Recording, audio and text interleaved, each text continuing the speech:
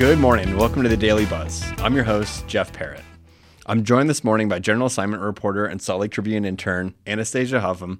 Thanks for hanging out with us this morning. Thank you so much for having me. Of course. Thanks for coming into the studio.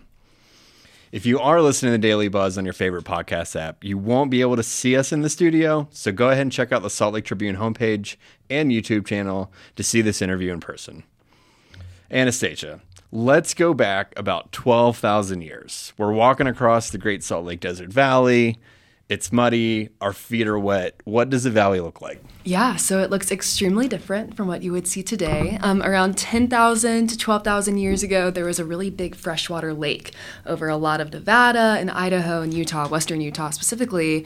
So you would see kind of a wet marshland. You would see a lake, and all the parts that weren't, submerged in water, you would see creeks and streams that you could walk through, which is freshwater, and freshwater, yeah, salinated water like we think of now. Exactly, because the remnants of this really big lake, Utah Lake, of course, which is freshwater, and the Great Salt Lake, used to be part of this really big lake, but it was all freshwater at this time. Yeah, exactly. So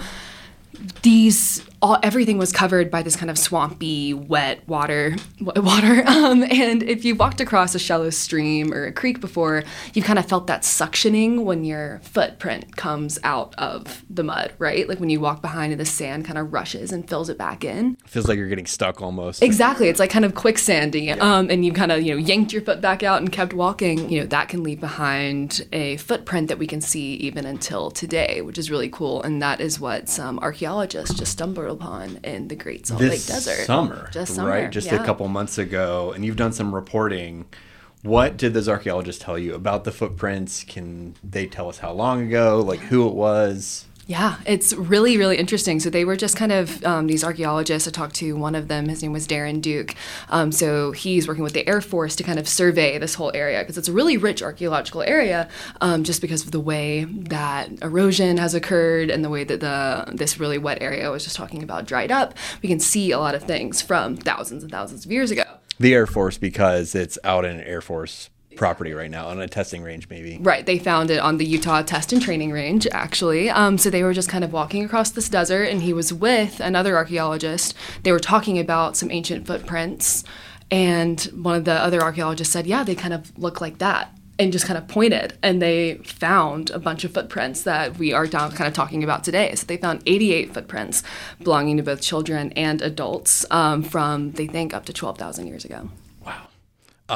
No idea where they're going or what they were coming from, and no other remains or no other artifacts found other than the footprint? Yeah, at this site. So what's really interesting, too, is that within a half mile in 2015, they actually found another kind of set of archaeological, finds. They found a hearth, which is very cool. They also found burned tobacco seeds, and that constituted the first time, or the earliest that we've seen of human tobacco use. So that was kind of in this area at this time too, and it's kind of interesting. They think that these people were from nearby because of the way the tracks are. They're not like heading in one uniform direction all the way across what used to be this freshwater lake in this kind of swampy area, kind of milling about. They're kind of hanging out in groups. There were some areas where footprints were more concentrated, so they could just be hanging out. And they were also not wearing shoes. People at this time were wearing shoes. So if they weren't wearing shoes, they were probably close to home.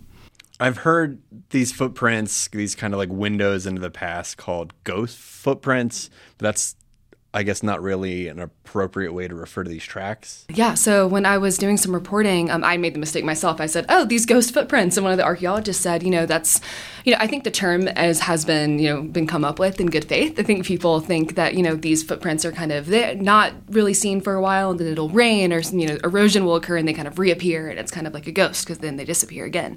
But that's actually that term can be a bit offensive and also just inaccurate for indigenous people in these areas. These are not ghosts. These are very real people who are very real ancestors of living and breathing cultures today. So I think that's something to be conscious of. Did the archaeologists work with or notify the indigenous communities about these tracks? What is that relationship like? Yeah, no, great question. So the Air Force Base on which these footprints were discovered closely works with 21 indigenous tribes that are, from this area.